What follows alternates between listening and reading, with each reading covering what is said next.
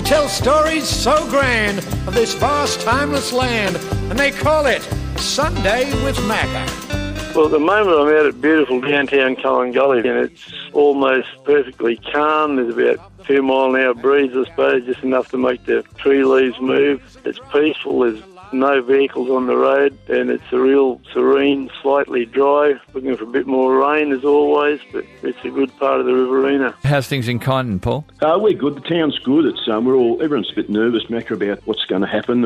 It's not if and when. We know it's coming. It's just a matter of battening them down and doing all the bases, looking after your family and your friends. And as you said earlier, you've got to look. Everyone looks after their family, but we've got to be a bit more kinder to our friends. And I think that's what I hope, if anything comes out of this, is we stand up as proud Aussies, and I think that's something that's been short for a while, and I hope this brings us together. We may have to start exporting even more products than we've done in the past. Look, I see, as terrible as it sounds, I see it's an opportunity for Australians to come together, support the medical fraternity, and support their farmers, because the two most important people on the planet are the doctors and the farmers. Because without doctors, we can't get better, and without farmers, we can't eat properly. Everyone just could be nice to each other, eat your 2 and 5 every day, keep healthy, and make sure you stop fighting over dunny paper. But I love Sunday morning, I switch on and lie back in bed.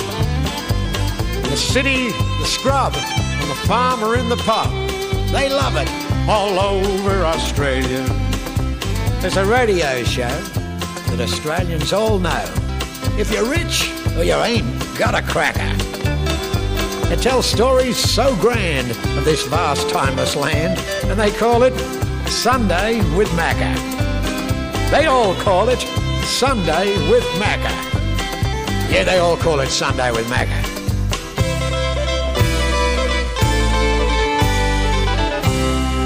Get on with it, Macca. I will. Good morning and welcome to the age of COVID. We all know about it. We've had some interesting calls already this morning.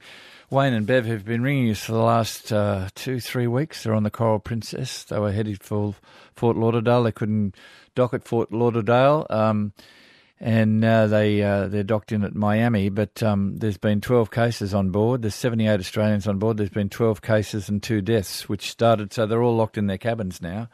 It's carnage, isn't it, on these cruise ships? I mean, really. I mean, you won't get me on a cruise ship anytime soon, I'll tell you that right now. But lots of nice calls and people doing all sorts of things. Roger was in Waikerie and he told us about the Regent's parrots. They're doing research on Regent's parrots and trying to see what's, they have 3 babies, 3 eggs, but a lot of them don't survive, past youngsters. But I proffered the idea that it's really about habitat. If you keep destroying habitats for farms and all sorts of things, I mean, there needs to be a balance. But, there's a lot of carnage on the way. Regent's parrots, a lot of parrots. Yeah, I don't know what you do. I don't know what you do about it. But Roger and his friends have got a Regent's parrots, care group, if you like, and they look after them. They put little things on them and see where they go and what they do and all that sort of stuff. Fred was in Canberra and he said there's markets on today at Belconnen, and I said I wondered why or how they were going to do that, but he seems pretty sure. They've got government permission. He seems pretty sure that it'll be all right. It's farmers markets, so farmers, I suppose, have to have a place where they can sell their oranges and whatever. But there's all sorts of things this morning. I've got a lot of emails. I've been going through our back pages, which I love to do, and I've found some lovely letters and bits and pieces. I've got a lovely Why I Live Where I Live. I came across an interview I did with a bloke called Ivan Lawson, who was Curly, his name was, and he's Henry's nephew. So he's Henry's brother's boy. And a lovely story. And the way he talks... he was born in about 1910 or something like that. And the way he talks and the way people used to talk, our language has changed and our style of speaking has changed. Our accents have changed, haven't they? And it's interesting to listen to that. Very interesting. All sorts of stuff. Lovely poem by Kath Walker, Oodgeroo of the New Knuckle tribe. Yeah, you'll meet a friend of mine. Well, she's not a friend of mine. I don't think I ever met her. She may have rung the program. Her name was Chloe Muller. A lovely, lovely lady. And she'll talk about Daisy Bates and all sorts of things. And you, 1300 700 222. G'day, this is Macca. G'day, Macca. Mark, you're Mark Campbell, your rowing correspondent, mate. Oh, how are you, mate? Where are you? What are you doing, Marky? I'm sitting on Middle Harbour in a single scull. I've just had my celebratory row for the end of Rotten Daylight Savings, and first time I've been in a single scull for about 2 years, actually. It's been a steep learning curve again, but I'm just getting the hang of it. It's beautiful, actually. It's just perfect out here. I know. Beautiful sunny morning. I went out on Sydney Harbour years ago in a double surf ski with a bloke, Bruce, and I couldn't believe how quiet it was on the harbour. I mean, I know it was in morning, but it was about 8 o'clock or something, 8 or 9 o'clock, but there was very little traffic. Well, I can never work out why there's not 10,000 people out here, actually. I always find that interesting because it doesn't take that much to get out. And, a single scull, once you get used to it, it's the most beautiful way to get around. I haven't, like I said, for 2 years, but there's no crew rowing at the moment, so there's only single sculls, and I hadn't done it for a while, so I've just grabbed a club boat and aren't you like? It's beautiful. It is really beautiful. It's an interesting time, but at least you can get out and get a bit of fresh air and out here, and it hasn't changed out here, I tell you. It's good. Mark, you need to give us a bit of perspective. I don't know what to say to Australia, really, about this. Just, platitudes like it will pass, and it will, and we just got to knuckle down and do it. But I can't see an end to it, Mark. Well, I think there is. I think there will be an end point. That's the great thing for us, different to a depression or a war. I think there will be a vaccine. There's probably blokes listening right now, and women, who have done unbelievable work. They're pulling 20-hour shifts, and I think that's I think that will happen. I think that's probably an accepted fact that they'll get a vaccine. In the meantime, it's tough, and those of us who can work and can keep the place going have just got to knuckle down. You're doing a great job, mate. Radio as usual. I've been listening to the app all the way. It's fantastic. I can't usually do it in the crew boat because it distracts everybody. And everyone wants to talk, yeah. Yeah, everyone wants to have a chat. But in the single scull, I've got you on the radio, and it's just superb. I've just had a great morning. Did you hear Wayne and Bev on that Coral Princess? They've been on that boat for weeks and weeks, and now they're in Miami, but they can't get off. Miami waiting to come back. Yeah, I heard that. Your heart goes out to those people. But when I spoke to them last week, they said, I said, are you in lockdown? Oh, no, we can wander around the boat and everything's fine. And since that time, 12 cases of COVID on board, 2 deaths. I mean, how would you like to be on board that little? They're like, what was that? The cruise of, there was a film about it, wasn't it? And there's a story about Cape Horn. There was this boat that rounded Cape Horn, and everyone was on board, had gone or had been washed overboard, and this ship it was called a ghost ship. And it's a bit like that, isn't it? I mean, four guys are stuck in their rooms, and those hard surfaces, the virus lives for such a long time. We're still going to work, but we're spraying alcohol all over the place every day. So everyone walks in, and we're trying to see as many people outside as we can, and it's a tough time, but it will pass. It is a platitude, you're right, but there are some amazing people in our country as well as overseas doing some great work. They'll get there. We'll get there. Yeah, somebody's written to me. I don't know. I've got a pile of emails here. Somebody's written to me and said, Ian, you really need to get a think tank on this. I don't know who the people are, he said, in charge and advising government, and they might be nice, but there's a lot of people around the place, engineers and stuff, who'll look at problems with a completely different way and come up, because engineers, they're those sort of people that think outside the box, if you know what I mean, and maybe we need It's like that famous old ad with engineers, they make things happen, don't they? That's the point of it. It was great. But my mate, he's down with me this morning, he's an intensivist, Professor Nyberg, and he said things are working so far so well. We really, the hospitals are eerily quiet because it is actually working. There's 20 people in intensive care Australia-wide. Compare that to the situation in so many other countries. Yeah.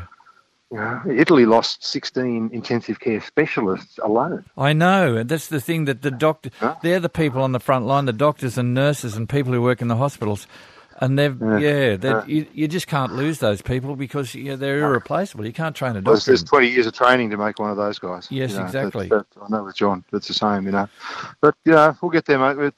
If you can get out occasionally on the water, I'd advise it to anybody. I had a big weight lifted off my shoulders this morning. I'm still as rough in a boat as I sometimes am, but Actually, I had a good tip for anyone rowers who are listening. When I stopped and turned around, I took my feet out to stretch for a bit, and then I rowed back with my feet out. It's a really great exercise. Just suddenly made the row a whole lot more enjoyable. So You just rest your feet on top of the shoes instead of in the shoes, if that makes sense. Yeah, it sort of does. Yeah. Means you go out in the water very easily too. Good on you, Mark. Thanks for your call, mate. All Great right, to mate. talk. G'day, this is Macca. Hey, Macca, it's Wayne and Bev and the Coral Princess. How are you today? Wayne and Bev, I'm all right on the high seas. Where are you and what are you doing? Well, it's been a traumatic week. We pulled into Miami this morning. We are docked at Miami. Nothing has happened. On Tuesday, we all got quarantined to our rooms, and then we pulled into Barbados to get some supplies, and there was some corona virus tests undertaken. And from that, they found that we had 12 people on board. 7 guests and 5 crew had the virus. So, unfortunately, this morning, we were told that 2 of those guests had passed away last night. And we're now in Miami Airport, at Miami dockside. We were refused to come into Fort Lauderdale. And Princess are now just working through trying to get us off the ship and on a plane home so that we can do another 14 days of quarantine when we get there. Wow, Wayne and Bev, it's yeah. I mean, I just think of all the planes coming into Australia because they've asked for Australians to come back. So it's going on. As I drive around the city, I see soldiers and police outside various hotels who are guarding those hotels. So people are being locked down in hotels, but there'll be more of that to come. How many Australians on board the Coral Princess, Wayne or Bev? We have 78 Australians and there's 18 New Zealanders. We included them in all of our meetings and get-togethers. Yeah, so none of those have got COVID or seem to have COVID? We don't believe so, Macca. We know that one of the deceased was from California. We don't know any other details. The captain has been very forthcoming in alerting us to the situation before it becomes public knowledge so that we're all on the same page. But it's obviously very stressful. We had what we felt was a clean ship. This is the first dock that has welcomed us in over 20 days. So we've been, pretty well on our own for 20 days, and all of a sudden we get COVID, which was a shock to everyone. But the ship is we're doing what we have to do. See, the problem with this COVID virus is that it can just be with people who show no symptoms, but they can pass it on to other people. And so that's the deal. That's the whole terrible deal. So when people talk about physical distancing, they're exactly right. And, I know people complain about it, but there's no need to complain. The only way you're going to defeat this is with physical distancing, Wayne and Bev. So you're locked in your room.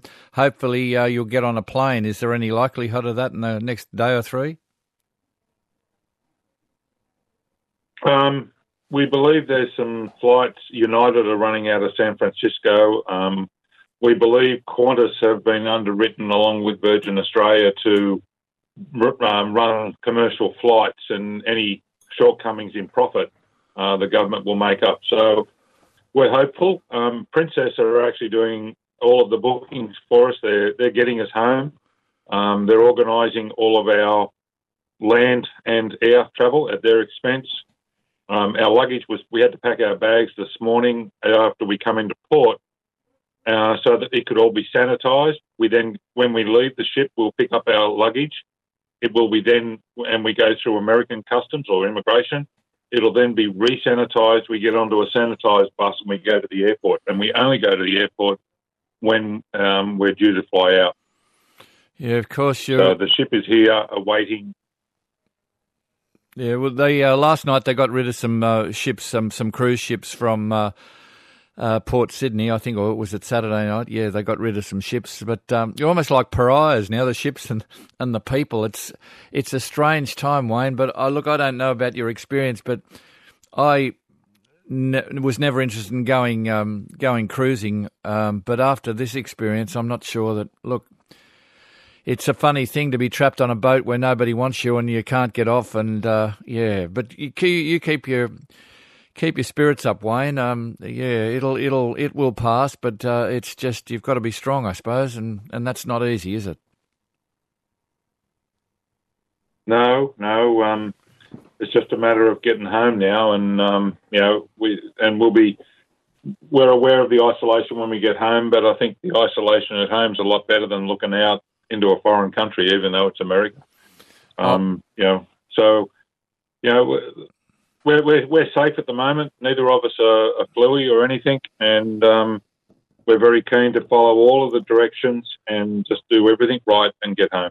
Yeah, what a relief that will be, Wayne and Bev. Nice to talk to you, and good luck. Keep in touch. Maybe ring us next week. Maybe you'll be home next Sunday, which would be really nice. Well, that would be fantastic. So we'll be able to ring you from our hotel room or wherever they put us up. And thanks for listening to us, Mac. It's just nice to have a bit of Australian. Yeah, it really is. It's been a long time where someone really cared. Well, mate, you look up. I think it is getting people down. Yes, well, it does, and you've got to take stock. I don't know what I can do this morning, but if you can listen there, can you listen on your phones or something like that? Your show is the highlight of the week. Believe me, be it at home or here, it's just nice. And to hear all about Australia, we still call Australia home. I tell you, what a great song. Yeah, I'll try and play it for you, Wayne and Bev. Look after yourselves, and we're all with you, and hoping that sooner or later, but hopefully sooner, you're back home, Bev and Wayne. Good on you, both of you. G'day, Mac. It's Jules from Mount Archer, north of Rockhampton. How are you? Jules, I'm great, and what a lovely phone call. What a lovely quality phone. You can tell. What's happening, Jules? I'm actually hiding in our garage because it's the only way we can get a line out. Oh, really? Yeah, we actually face every damn tower for the city of Rockhampton, and it interferes with our phone service up here. But anyhow, it's lovely to talk to you, Mac. Yeah, you too. I've spoken to you before, haven't I? Oh, too right. Yeah, I dialed in. I did a bit of a lone trip to India a couple of years ago, and then Sri Lanka, and then I did the Fiji Islands, and I've done a few American trips. But anyhow, I rang in because I was interested listening to the story of the blackberries and that. Yeah. And was relating to what we've sort of endured up here for the last couple of years. Tell us. Well, we had the big fires in 2009, you may remember. Yeah. And so that sort of wiped a lot of the native species out, and I'm talking flora and fauna. And then we had Cyclone Marsha. And what we noticed, not only at Mount Archer, but another property we've got about 3 hours north of Rockhampton, was absolute devastation with, from your little ground lizards and your frogs right through to your birds. Just a total absence and a total silence. Wow. For all those years. Yep. But anyhow, we had that unseasonal rain in the lead up to the Easter break, and we're just seeing beautiful little clusters of lorikeets coming back, rosellas, the little tiny birds like you talked about. Yeah. The crows are still prevalent, and the currawongs, they can be a bit cruel. The little yellow scaly green parrots are starting to nest again. So confidence is coming back in those sort of species. But it's just beautiful to see. But what's come with that is an increase in the vermin. So the cane toads are ruling. Wow. We're seeing absolute weed and lantana override. But yeah, it's just been an interesting cycle to watch. But certainly I was enheartened by what the gentleman said last week. And I thought, we've really got to let nature take its course and help it along the way, rather than clear it. So that was my hold on it. Yeah, well, that's what I think happened, and that's why blackberries took hold, and they were, and then now they've been sprayed out, and he's not so dismissive of blackberries and willows, of course, but look... Oh, willows are a sign of water. Yeah, well, Yeah, there's lots of, like pepper trees, for God. They're on every farm, they're a pepper tree. They're not a native, but yeah, as long as everything can thrive. I mean, that's the problem. When you get rid of the blackberries, nothing usually takes its place. So But I'm a great believer I love the native animals, and there must be a place for all of that sort of stuff. But I don't know how it happens in more and more people, more and more land clearing. So I don't know, Jules. No, I don't know either, Macca. But like what, even your little honey eaters, those little birds, we're starting to see them. But what we're actually seeing more so on our other property is they're building multiple nests and working really hard at finding the safest place to lay those eggs. Uh-huh. And, fingers crossed that, Cyclone Marsha was a fair few years ago now. So hopefully those little species will survive. But it's been just beautiful to watch them come back. But, I remember when I spoke to you last time, Jules, you'd just come back from India and you said India gets into your blood and I have to go back. Exactly. But, my heart's feeling for them now because there's so many people that aren't really on their census and they'd just be dying in the streets, Macca, with this business with COVID that's happening. Yes. And, we don't know the real story of countries like that and how they're suffering at the moment. No, and we don't know the real story from when it started in China, do we? We never got the deal, and that's why this thing's gone, should I say viral? Viral. Around the world. Feeling it. We don't know the real, you don't know the real extent of it at all, even in Australia. They're the things because that's all the testing we do, and yes. Let alone in countries like India, which have got a population of 1.4 or 1.5 billion people, and then China and who knows, Jules. It's just a time. I sometimes think that when we say people say, "Oh, look, the curve's flattening." I don't think we should say that. I think we should just, because people might take their foot off the pedal and say, "Oh, look, it's all getting better now." I think you need to practice your distancing, your physical distancing, and practice it and practice it and practice it, because otherwise, there's no other way to do it. There's no other way. No, we can't. We just got to be relentless with that. Yes, exactly. I'm actually, I work at the only girls' boarding school in Rockhampton, and I heard your speaker before talking about, the intensivists and how it takes 20 years to train one, how important they are and how important our doctors and nurses are. But we've got a situation where we couldn't send some girls home because they were COVID-free, and some of our boarders couldn't even get back home. So community have become homestay people for those girls. And, it might be for 3 weeks, it might be for 3 months, it might be for 3 years. We just do not know when these girls will ever get to see their families again. So, the extent of it can be massive, but there's lots of people in the community, putting their heart on their sleeves and taking students like we've got in. Yeah. And ensuring that they are safe in this unsafe world at the moment. Yeah, Jules, nice to talk to you. We spoke a couple of weeks ago, I don't know if you heard it, to a young exchange student in the park in Orange, and then her counterpart in Germany rang up, and we talked to her. Well, we've had a note from her parents, the Renee in Germany, and she said with heavy heart we've had to advise Renee to come home because I suppose, she's only 16, and to be stuck in a country for where you've got no family and stuff, so I think she'll come home. She might be on her way now, I'm not sure, but then she'll isolate, I suppose, for 14 days and then be back home amongst the family, which I suppose is good. But all those sort of things are happening in this time. But it'll be a different world when this is finished. We'll survive and hopefully thrive, Jules. Yep, hopefully a cleaner world, a safer world, and a less greedy world, Macca. Exactly. Good on you, Jules. I love your I love your phone call. It's so clear and beautiful.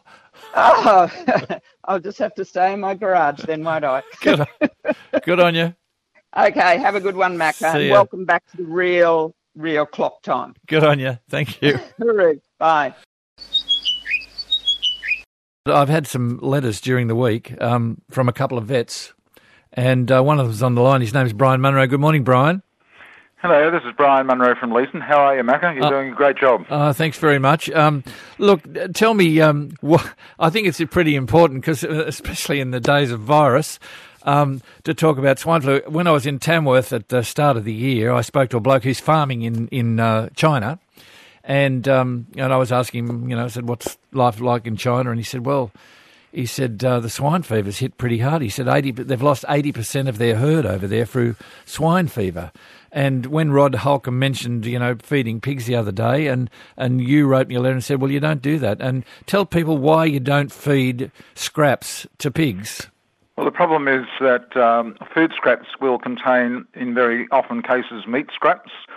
And any meat scraps that can come from other parts of the country, the world, may contain viruses like African swine fever, which is the one going today, and also foot and mouth disease, and another one called Ortiz disease. These viruses remain in the meat products, and they can remain there for a very long time, at least a year in some cases.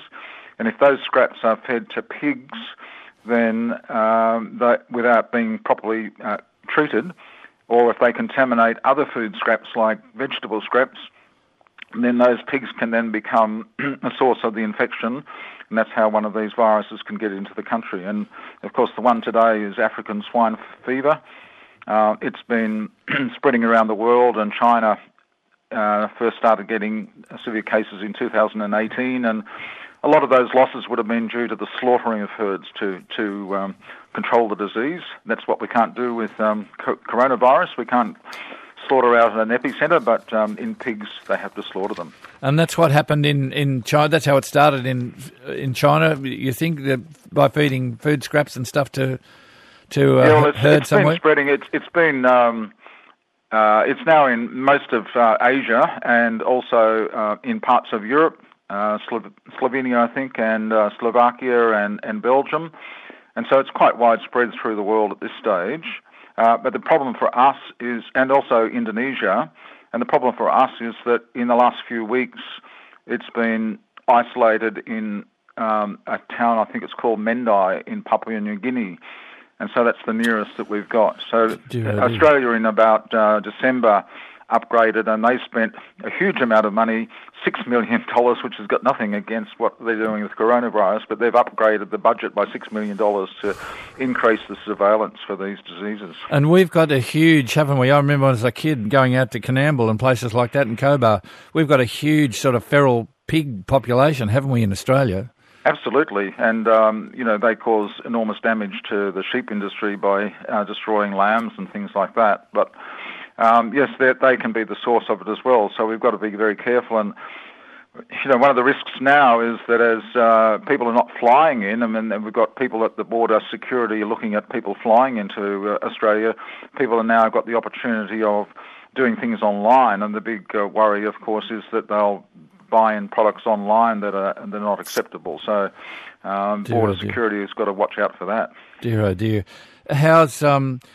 How's the vet business coping with COVID? I mean, and it's struggling. Everyone's very, very concerned. There's all sorts of measures being taken to engage in distancing. Yeah. I'm in a situation where I'm in my 70s, so I can't even go into my practice now. I was recovering from an injury, so I was only going in for an hour or so a day, but now I can't even go in and check up on them. I have to do it all online by phone.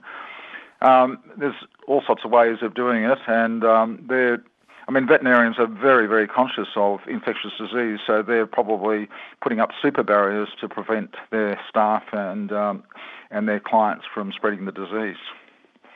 Brian, it's great to talk to you, and thanks for informing Australia, and you're going around the world. But, good luck with that, Brian, and let's hope we all come through this at the other end. We will. We just got to keep smiling, I suppose. That's all you can do. Well, this time last year on a cruise in Japan, and it was a great time, and a cruise on the Southern Ocean in November, and now it doesn't look like anyone's going to go cruising for a long time. So I feel really sorry for those people, and I really feel sorry for the crew who are now, those crew members. Thank God Australia's sorted things out so that they can safely maybe get back to their own homes as well for the cruise. We're all worried about the passengers, but the crews are just as equally at risk, and they've done fantastic jobs in looking after thousands of Australian Americans, New Zealanders and Brits and things like that. Yeah, it's a war, and we've all got to stick together, and hopefully we'll all come through it safely and mentally, probably mentally safe as well. That's the thing, isn't it? Good on you, Brian. Great to talk to you. Thank you very much for your program. That's a pleasure. Thank you. Bye. Bye. But I remember a lady who used to write to me. She wrote lovely letters. Her name is Chloe Moella. And I... Spare me days, I came across a letter. I was looking through it. I think it's from 1990, but come and listen. I put this little piece together about Chloe, and it's about Daisy Bates. Daisy Bates, who, anyway, come and have a listen. We've had fabulous correspondence to the program over the years. We still do. But people don't tend to write as much. I talked about it before. People send emails, but it's usually short. We tend not to have time, I suppose. People used to write me long, lovely letters about all sorts of things. And one such correspondent was from Henley Beach in South Australia. Her name was Chloe Moella. Maybe that's Muller. She used to write about all sorts of things. I'll try and find some of her letters because I'm going through our back pages. But this was about Daisy Bates. And if you don't know much about Daisy Bates, you can look her up in all sorts of places, and there's probably books about her. She wrote a book. Have a listen to what Chloe wrote. And it's handwriting, so it's a little hard to read. It looks like it's actually written in an ink and pen and ink, or certainly a fountain pen. Here goes. Dear Macca, you asked for a Daisy Bates story, so here it is from one who admired this diminutive, dainty dynamo.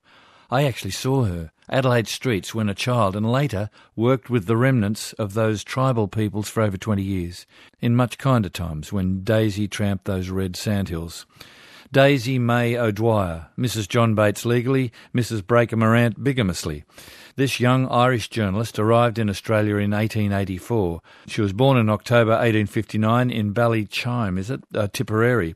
Time was spent in many states, and she and John Bates established a home in the Ophthalmia Range in northwestern Australia, from where she made the study and care of Aborigines her lifelong crusade and obsession.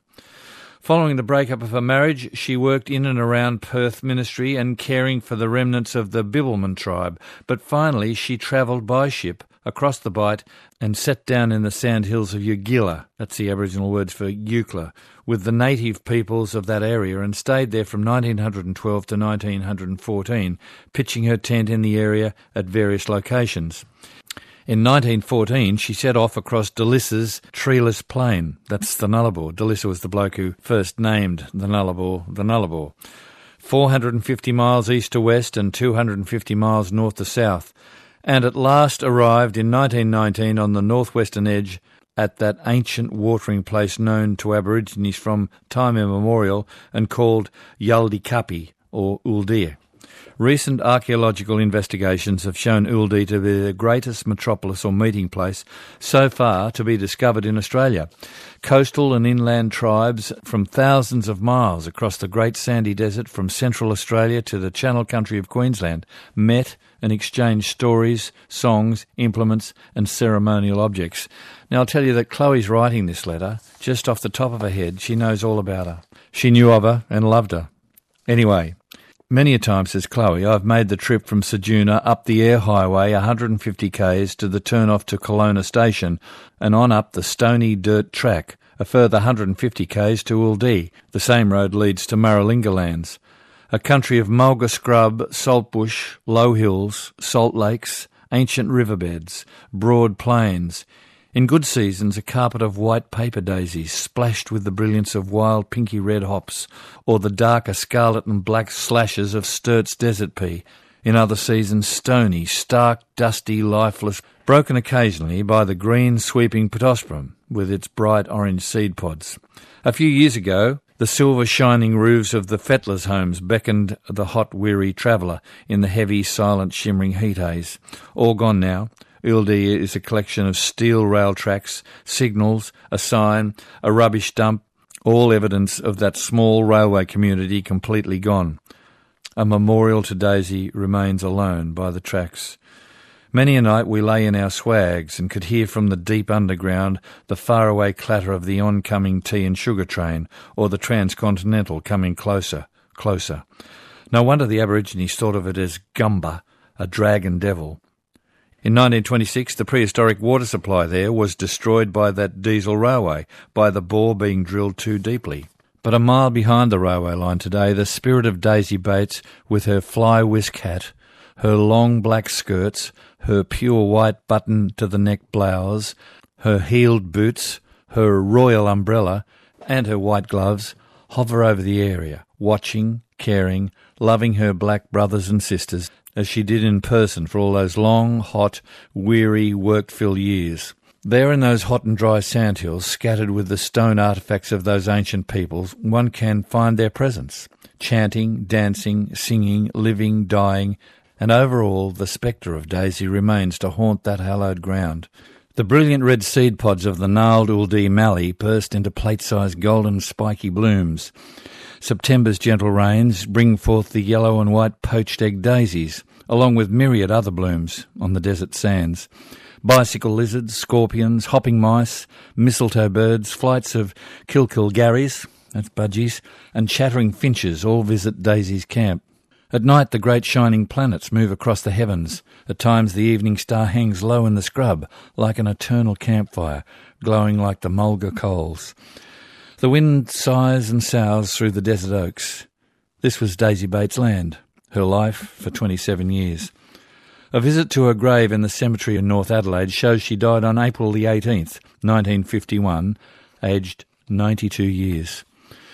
A stone's throw away, a very handsome grey marble memorial given by a grateful government marks the graves of two government officials, Wells and Jones, who tried to find water in that dry, dusty area.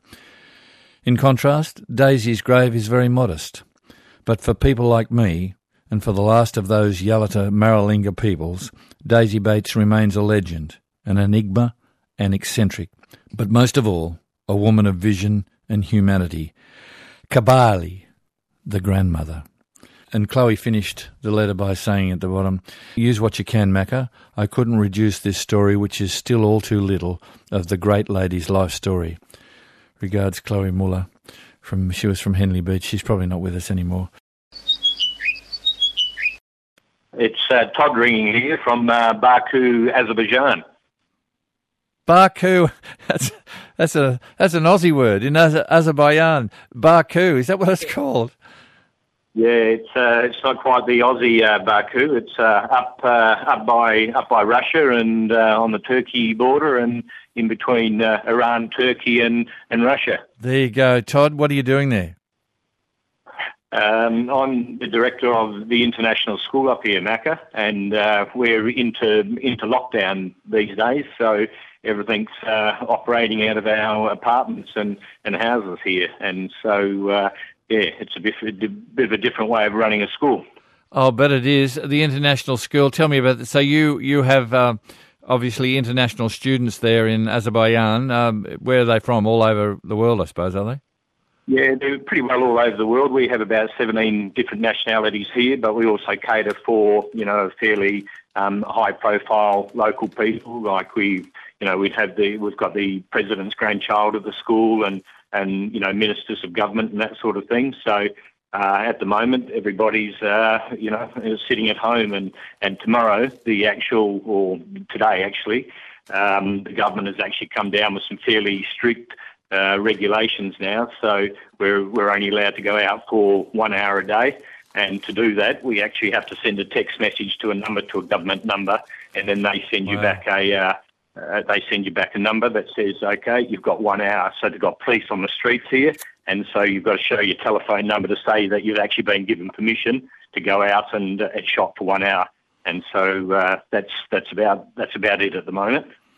Gee, isn't it? I don't know. It's quite. I was going to ask you how lockdown was going in Azerbaijan, and that's it, eh? So I hope it doesn't get to that in Australia. They say that the curve's flattening, but I don't really want to hear that. I want to hear that everybody's, because once you say to people, oh, things are getting a little bit better, they'll say, oh, well, it's all right now, and it's not all right. This is the most vicious disease ever, and everybody's got to keep their physical distances. I hope we have got police on the street, but you can still go out and walk and things like that in most of the places in Australia, but you can't sit around in parks talking and stuff like that, Todd. No. And I think because people weren't taking it serious here, and it's a bit, I've been following what's happening in Australia. So when people don't take it serious, then the government actually has to come in and become very serious, because at the moment, I think until somebody knows somebody who's actually affected, either they've actually contracted it or they've died, then people are a little bit upbeat, you know, but until it hits home, and then people don't realise, and those countries that have already been, Italy, Spain, that sort of thing, they're really struggling. But we can still run a school. You know, we've got 600 odd students that through technology these days, we've got people from teachers teaching our staff from Mexico to islands in Thailand to the UK, all over the world, and yet we're still able to run a school. Basically a full day program, such as technology these days. Yeah, well, look, online, who'd have thought that we're all going to be doing school online? But I spoke to David earlier. He's in the middle of Sydney in Mount Druitt, and he's got an ag school, and who'd have thought they'd miss their students? You know what teachers are like, I've got 3A next week, tomorrow, or, I've got 3B after lunch, and they're dreading students because, students can be a handful at times. So I'm sure that's what they did when I was going to school. Oh, no. Yeah. But I think they're actually missing the kids. Well, we miss the students too, but I mean, as somebody said, I think parents are going to find out for the first time it wasn't the teacher. Ah, dear, oh dear. So, Toddy, where are you from when you're not in Azerbaijan? Okay, so I'm 3 hours south of Perth in Western Australia, Macca, in a place called Dunsborough, sort of one of the prettier places of our country. And even though I'm over here, I've been over here for about 13 months now, I was working out in the Great Western Desert with running a traditional Aboriginal school before I came up here. And, so it's just wonderful. I hear everybody saying the same thing. It's great to get a bit of Australian into your household wherever you live, but certainly great. I listen to you sort of over here every Sunday, sort of, even though we're 4 hours behind Perth time here. So it's a bit early now, but it's still wonderful to hear everybody's story around Australia, what they're doing. And sorry, and you said you're on the border with Turkey, is that right? Yeah, in between, sort of, if you had to sort of take Turkey, Iran and Russia, we're sort of on the Caspian Sea, sort of, it's an oil-rich little part of the world up here, but beautiful, beautiful city. I'd never even heard of it before I actually came here. And when I was actually asked if I'd be interested in taking over the job, I said, well, you fly me over to have a look at it. And I'd never ever heard of it before, but when I got here, I was just surprised. There's some places in the world that just beautiful places, but we just never heard of them. Baku is a beautiful place. Thoroughly recommend it. All right. Well, lovely to talk to you, Toddy. And, keep in touch. You can send us a photo if you want of your little school in Azerbaijan.